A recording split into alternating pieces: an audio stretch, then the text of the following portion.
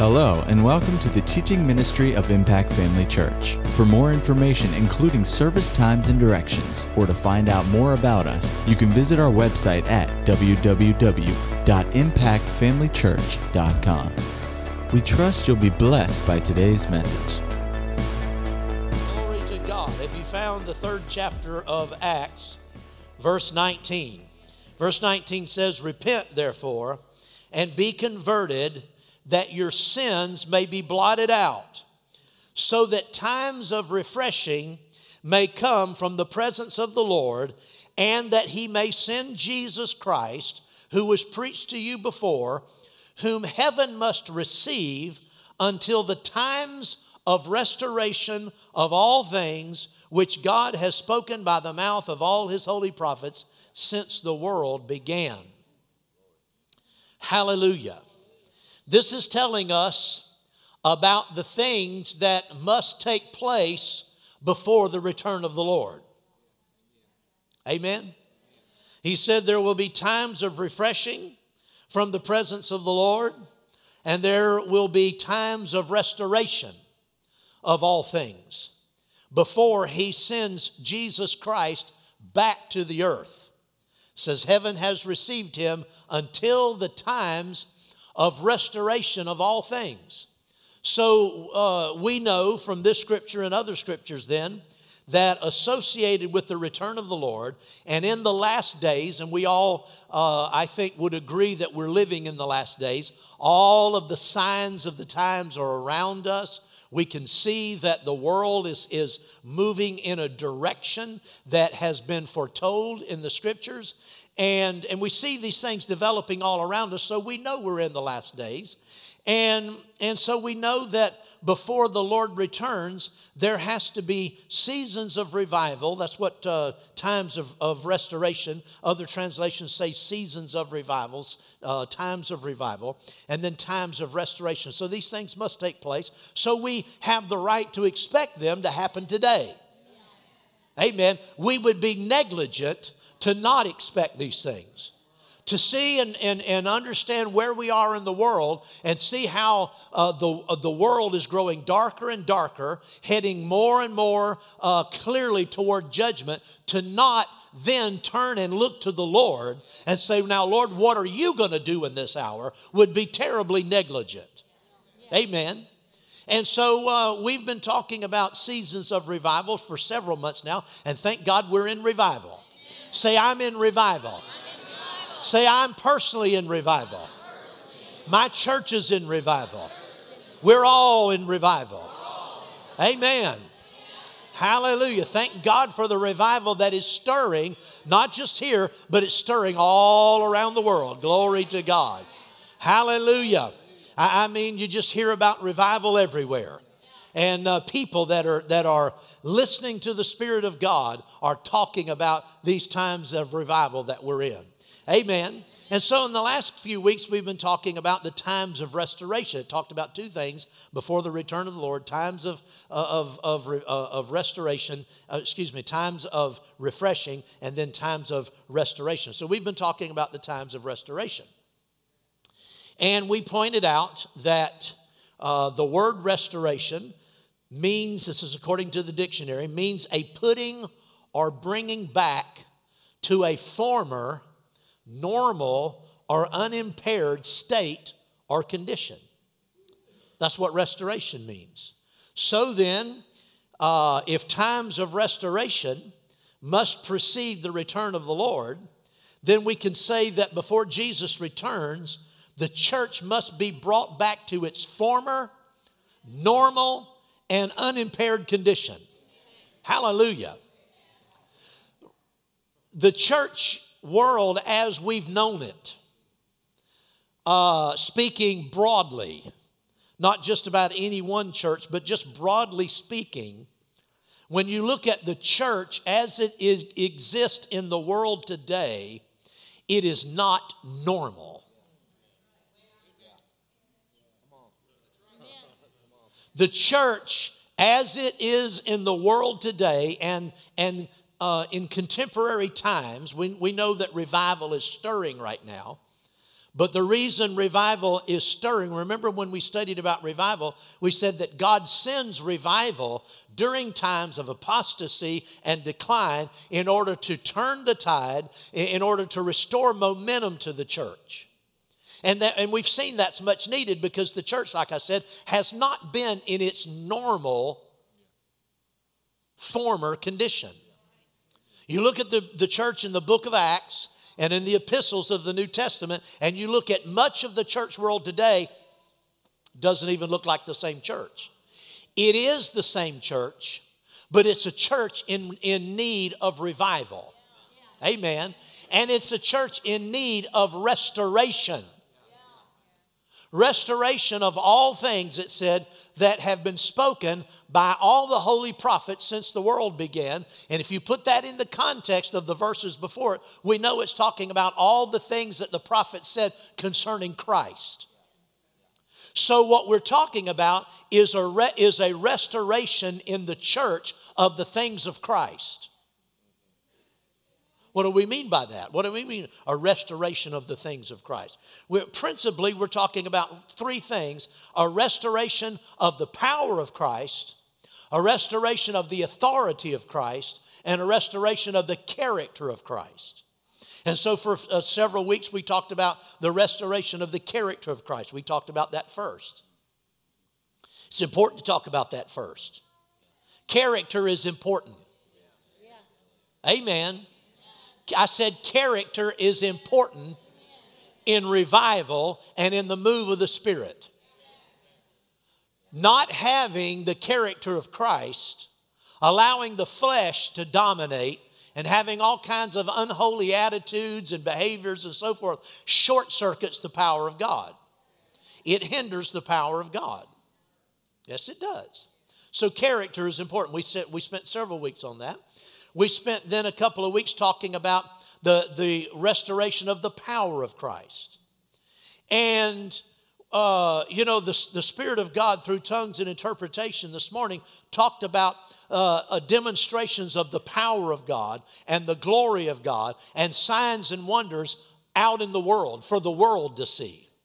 Just like the song we sang. And, there has to be a restoration of the full power of Christ before Jesus comes back. What do we mean, a restoration of the full power of Christ? In other words, everything Jesus was when he was here on the earth, everything he demonstrated, all of the gifts of the Spirit that operated in his life, all of the ministries that he represented, and after he ascended into heaven, he said, you will go out in my name. You will do the works that I've done. You will do also. And the Bible says they went out and the Lord worked with them, confirming the word through the signs that accompanied the preaching of the word.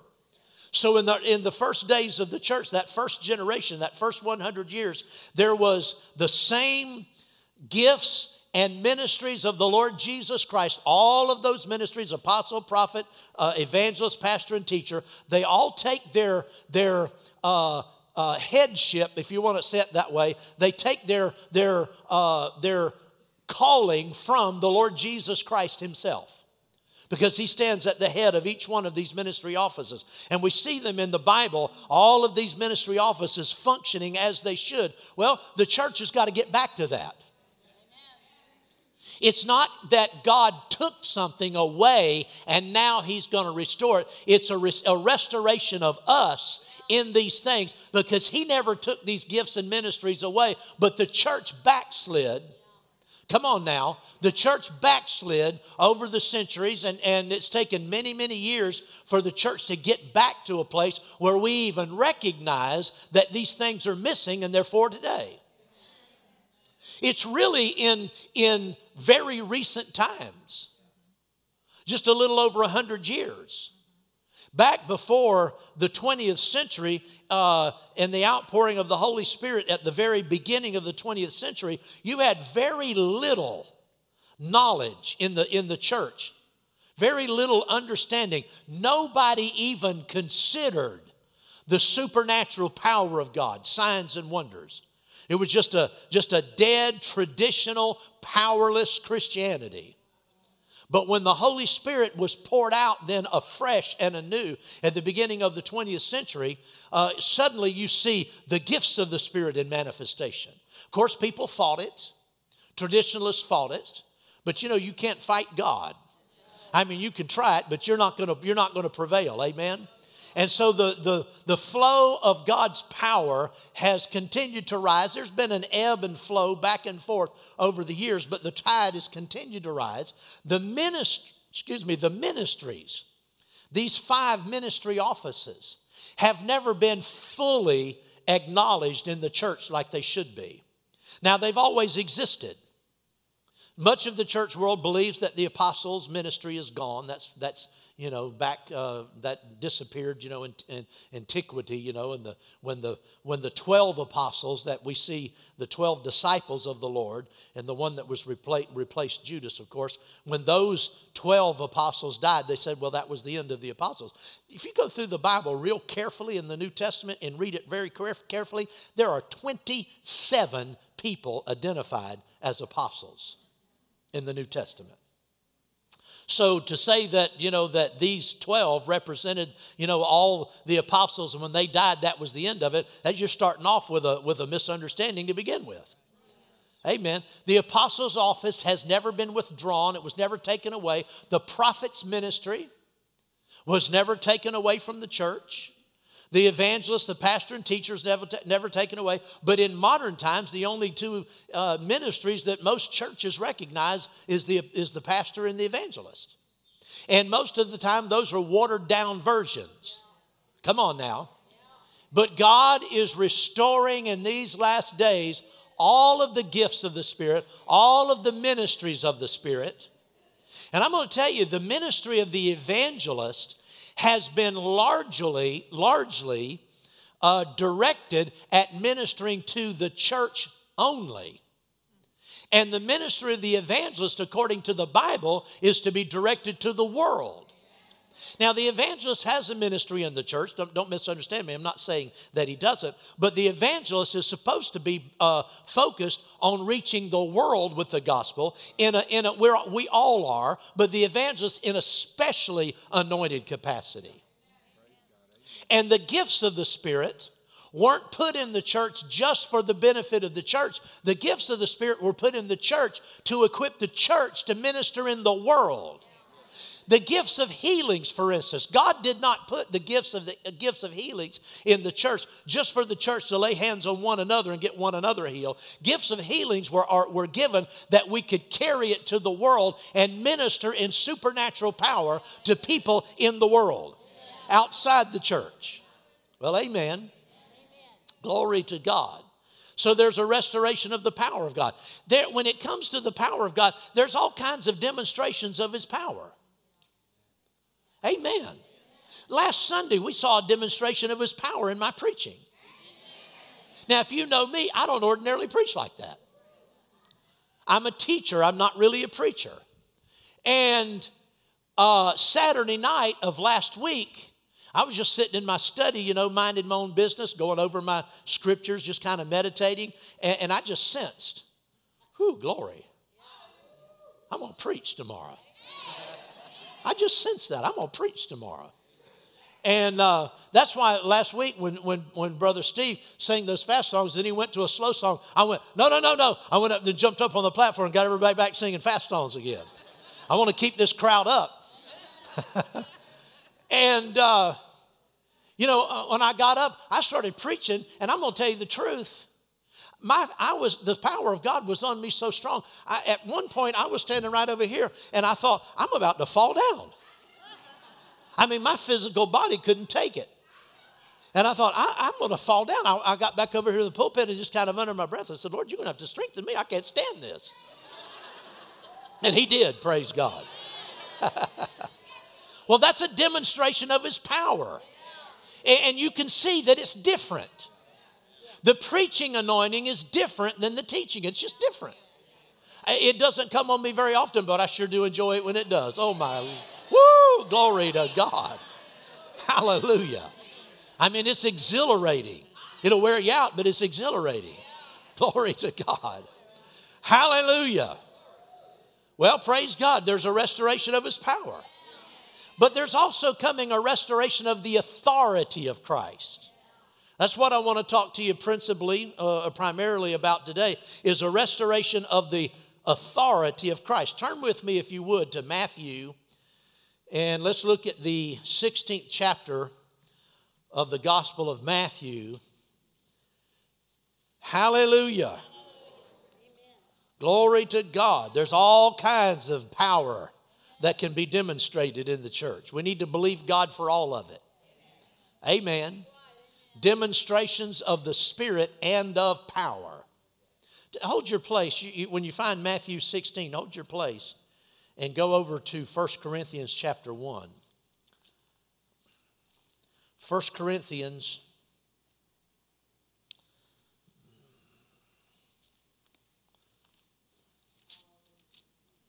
chapter 2. Look at verse number 1. And I, brethren, when I came to you, did not come with excellence of speech or of wisdom, declaring to you the testimony of God. For I determined not to know anything among you except Jesus Christ and him crucified.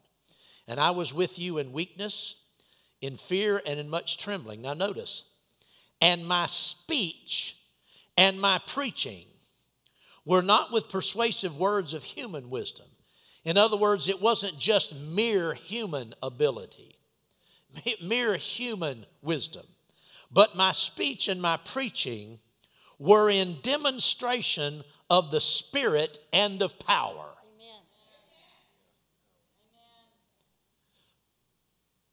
A lot of times people look at that and they read demonstration of the Spirit and of power, and they think of the power gifts, miracles and signs and wonders, and that's all part of the power of God, and those are demonstrations of the Spirit. But notice, he said, my speech and my preaching, not with enticing words of human wisdom, but in demonstration. My speech and preaching in demonstration of the Spirit and power. See, that's what we need. We need speech and preaching, and that also includes teaching, to be done in the power of the Spirit. There is a demonstration of the Spirit and the power in preaching and in teaching. A lot of times people who've been raised on preaching, they go to a church where the pastor is primarily a preacher. And he preaches all the time. Now, you do realize when you watch television, I know you've seen this before, you see preachers on TV, and a lot of times they're nothing more than performers. You've all detected that. You can tell they've got this thing worked down. It's a routine they're going through, and it's something that they have perfected, and they're just working the crowd. You know what I'm talking about? We've all seen that. That's not what I'm talking about. But I'm talking about truly preaching under the anointing. People that are accustomed to preaching, and that's what they're accustomed to receiving. Very often they'll come into a church that is primarily teaching based, and really Jesus was first and foremost a teacher. You read it, and every time when it described his ministry, and it said he went about all the cities of Judea, Galilee, and so forth, teaching in their seminar, in their synagogues, preaching the gospel of the kingdom and healing every sickness among the people. Teaching first, preaching second, and healing third. That tells me the delivery of the word is 2/3 of the power of God. I said the delivery of the word is 2/3 of the power of God. 2/3 of the power of God, you can say it like this, needs to be presented in the delivery, in the speech, teaching, and preaching. And so a lot of times people that are accustomed to that kind of delivery, where their pastor or they're just accustomed to somebody that just preaches, spitting cotton, waving his hands, and jumping up and down and stuff. They'll come into a church like ours and they're disappointed and think, well, it just, didn't seem to be very, very exciting. But you need to be sensitive to the Spirit. Amen. Amen. We need powerful speech and preaching. We need powerful speech and teaching. Not with words of man's wisdom. Not that which man's wisdom teaches, he goes on to say, but that which the Holy Spirit teaches. Amen.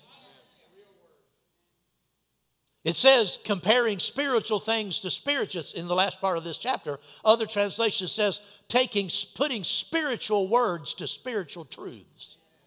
Amen. So thank God for the ministries. Thank God for the gifts of the Spirit. Thank God for all of the different anointings of the Spirit. We need it all.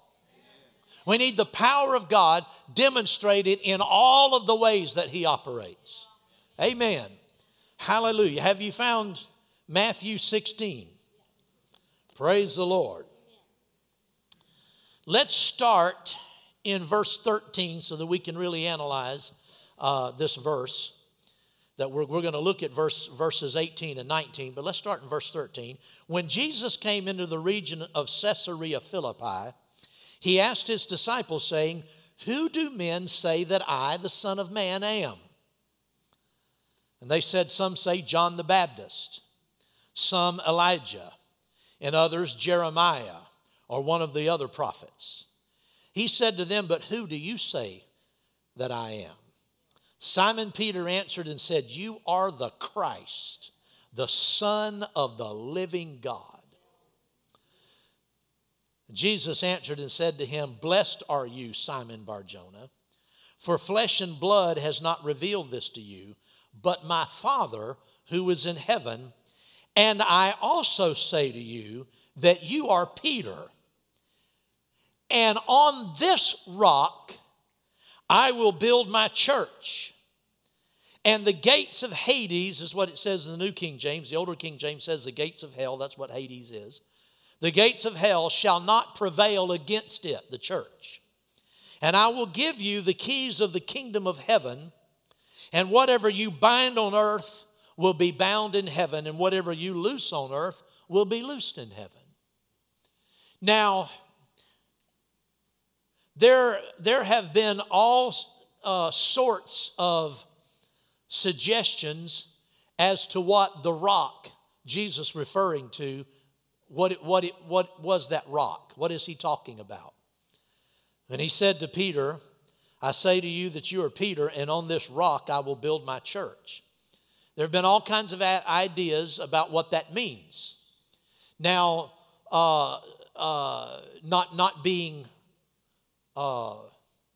cynical in any sense, but we all know that the Catholic Church holds, according to this scripture, that Peter was the rock. Jesus said, "You are Peter, and on this rock," referring to him, "I will build my church." And so Catholicism is based on the idea that Jesus made Peter the head of the church. And then all of the successors, all of the pontiffs, the popes that have followed Peter, that they've been the head of the church, and that under Christ, Peter is the Pope is the supreme leader of the church. But that's not true. I'm not trying to be critical, but we have to. Much of the world believes that, and it's just not true, and we need to be honest about it. It's not true for a variety of things. God is not going to exalt any one man. Amen. I said God is not going to exalt any one man in the body of Christ over the entire body of Christ other than the Lord. Now, when it says, "On this rock I will build my church," to begin with, there are a lot of different ways you can look at this verse of Scripture, and it can apply in several different ways. For instance, turn with me, hold your place because we'll come back. Turn and go with me to Ephesians, the 2nd chapter. Ephesians chapter 2. And let's look at verse 19. Ephesians 2:19. "Now therefore, you are no longer strangers and foreigners, but fellow citizens with the saints and members of the household of God. Well, the household of God is the church. Amen?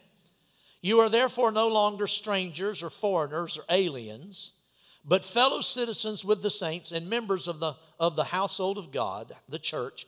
Now notice, having been built on the foundation of the apostles and prophets, not one apostle, all the apostles, having been built on the foundation of the apostles and prophets, Jesus Christ himself being the chief cornerstone. Amen. Glory to God. If there's any rock upon which the church is built, in this sense, if we're talking about a person, we're talking about the Lord Jesus Christ. Isn't that right? I think we can all agree. Turn with me over for another witness to that. Turn over with me to 1 Peter. And let's look at chapter 2.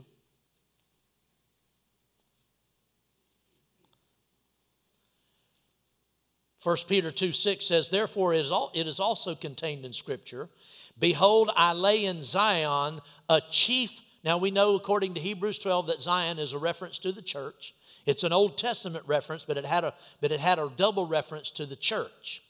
You can see that in Hebrews chapter 12. But here it says, behold, I lay in Zion a chief cornerstone, elect and precious, and he who believes on him will by no means be put to shame. So the chief cornerstone is a him, and it's no other than the Lord Jesus Christ.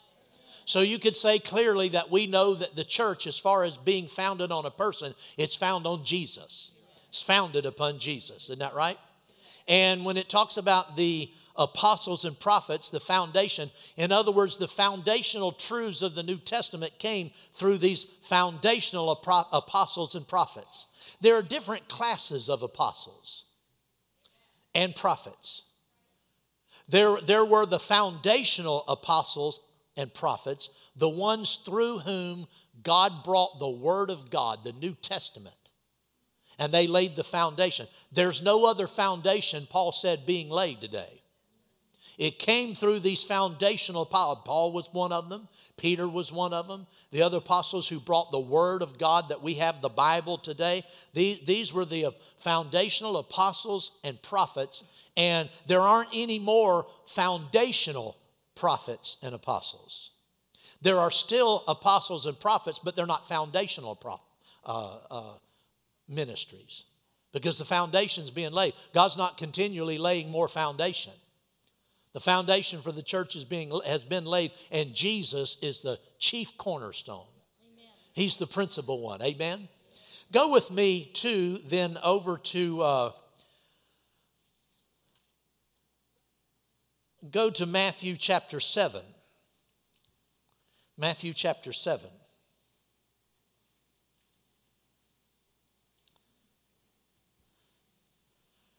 Matthew 7:24. Therefore, whoever hears these sayings of mine and does them, I will liken him to a wise man who built his house on the rock. And the rain descended, the floods came, and the winds blew and beat on that house, and it did not fall, for it was founded on the rock.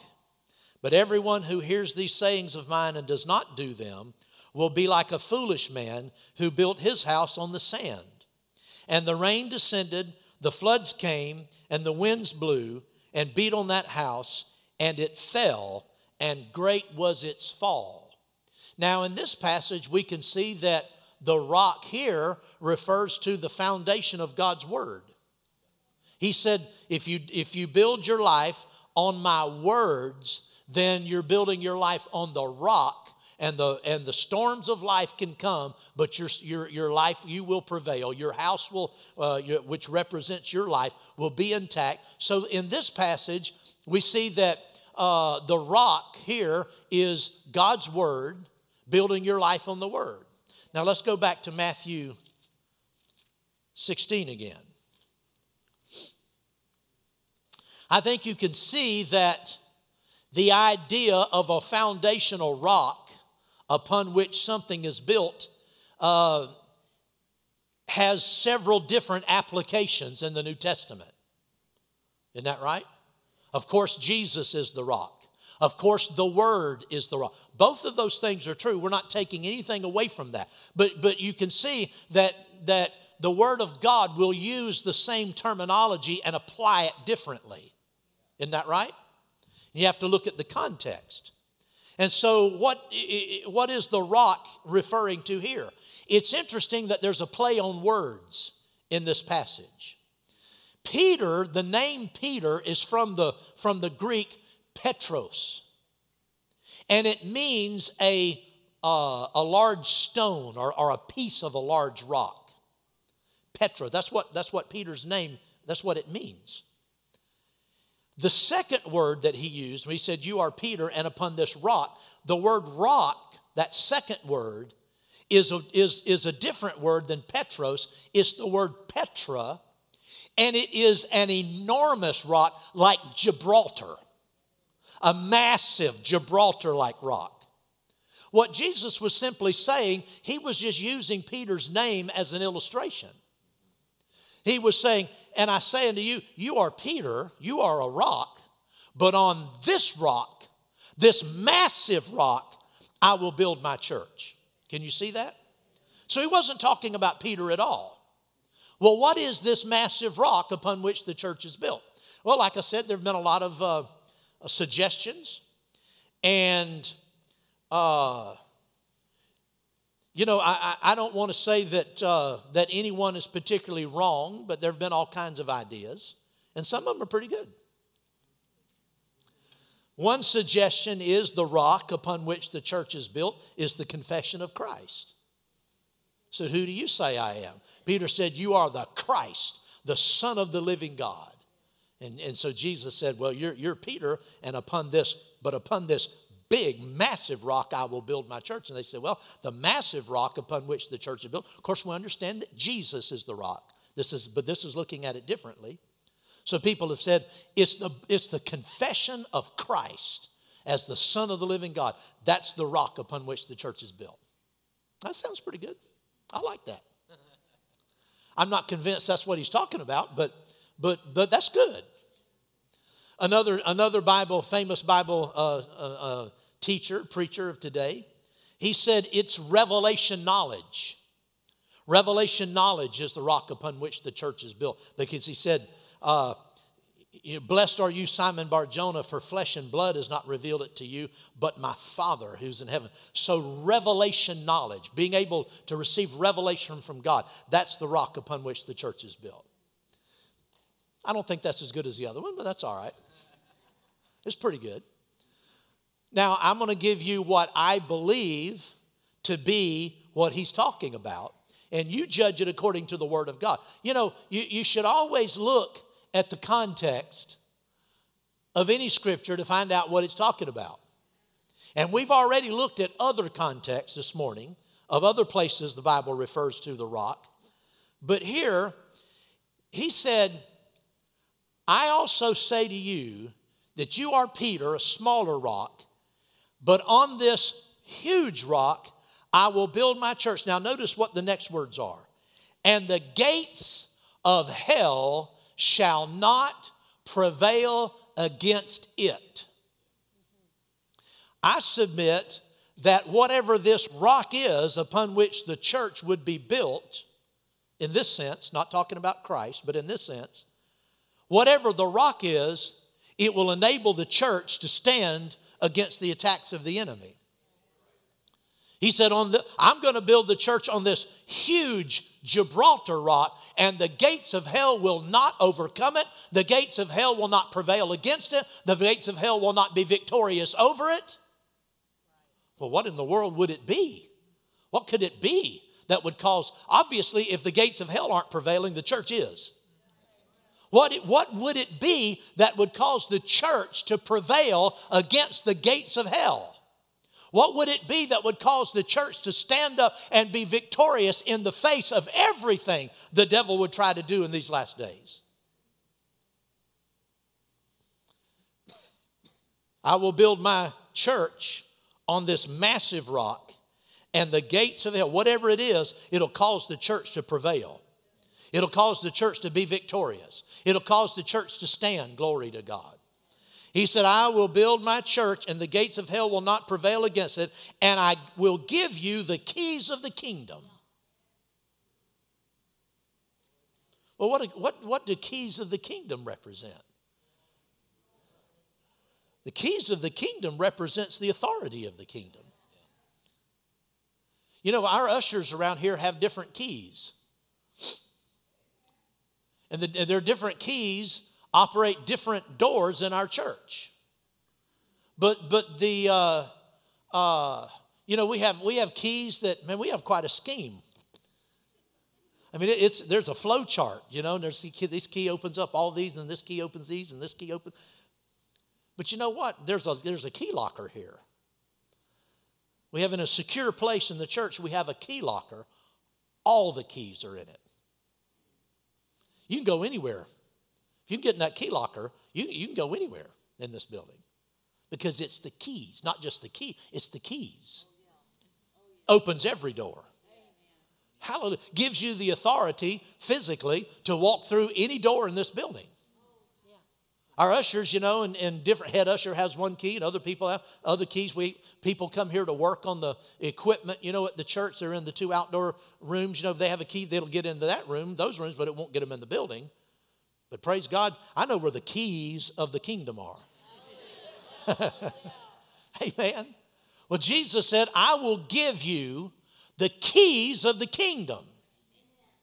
And whatever, notice what he said then, whatever you bind on earth will be bound in heaven. Whatever you loose on earth will be loosed in heaven. Now, with all deference and respect to all the other preachers and what they think the rock is, this is what I think the rock is. The authority of the church under the Lord Jesus Christ to stand in these last days against the onslaught of the enemy, to stand, glory to God, and not be defeated, is authority that comes from heaven. Now, in my view, the context supports this. Because he said, whatever this rock is, the devil doesn't have a chance. He doesn't have a chance. He doesn't have a chance. He can't do anything when you're founded on this rock, praise God. Well, glory to God. I believe that represents the authority of Christ because he's the one that gave it, praise God. Go with me and we'll close with this passage. We'll just read it because it's getting late. Go with me to the 28th chapter of Matthew, and we'll pick up here next time. Matthew 28. This was after Jesus was raised from the dead. He had been with the disciples then for 40 days after his resurrection. Then the 11 disciples went away into Galilee to the mountain which Jesus had appointed for them. And when they saw him, they worshiped him, but some doubted. Jesus came and spoke to them, saying, all authority has been given to me in heaven and on earth. Go, therefore, and make disciples of all the nations, baptizing them in the name of the Father and of the Son and of the Holy Spirit, teaching them to observe all things that I have commanded you. And lo, I am with you always, even to the end of the age. Now, notice, Jesus said, all authority has been given to me in heaven and on earth. Jesus acquired this by his conquest. By his conquest, he defeated the enemy for mankind. All of the authority that the devil tried to show him, that he would give him the authority of the kingdoms of this world, Jesus took all of that. I said Jesus took all of that. The authorities, the powers of darkness that operate in the nations today and the authority of those kingdoms, they're counterfeit. Jesus now, he said, all authority has been given to me. All authority. has been given to me in heaven and on earth. But right after this, he ascended into heaven. He's not on the earth anymore, physically. And so he said, all authority has been given to me, therefore you go. All authority has been given to me in heaven and on earth, therefore you go. What was he doing? He delegated his authority to the church. I said he delegated his authority on the earth to the church. A lot of people have this idea that Jesus is seated in heaven and he's exercising authority in the earth. No, he has authority, but he's delegated his authority on the earth to those of us who are still on the earth.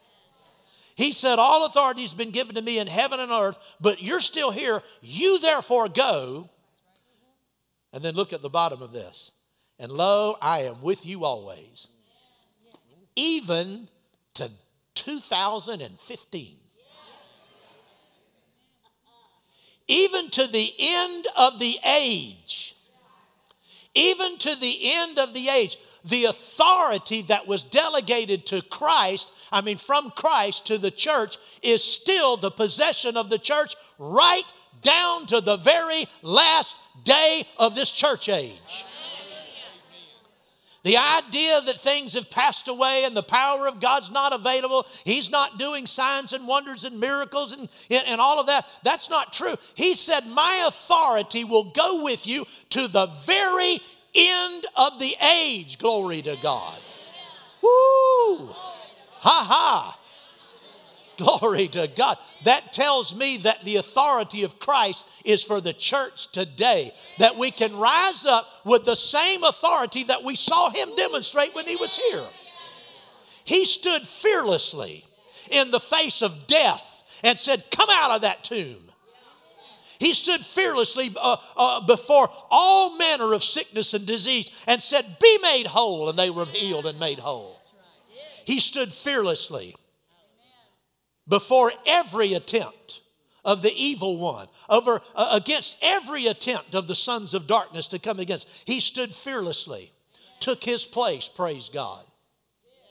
That same authority belongs to the church, and I'm telling you, it is the understanding of that, the revelation of that is being restored in these last days. God never took it away, but the church backslid. But praise God, we're in revival. Woo, hallelujah. We're in revival. I said we're in revival. We're in a time of restoration, glory to God. Hallelujah. More and more understanding will come in these last days concerning the things of the Spirit and concerning the things of God's glory and of His grace. And as we learn to take our place in these last days, fully yielded to the Spirit, giving no thought to what the world would say we cannot do, but rising up and saying what we can do in Jesus' name, we'll see the full restoration come about, and we'll see the acclamation, we'll see the glory that belongs to the Lord Jesus be finally given unto Him, and the world will see and know that there is a Savior. His name is Jesus, and He's still alive. Praise God. At Impact Family Church, it is our desire to see you blessed through the power of the Word of God. We have been helping people to change their world for over 25 years through our dynamic ministries and teaching. If you are going to be in the North Central Florida area and are interested in attending our services or just want more information about us, you can visit us online at www.impactfamilychurch.com.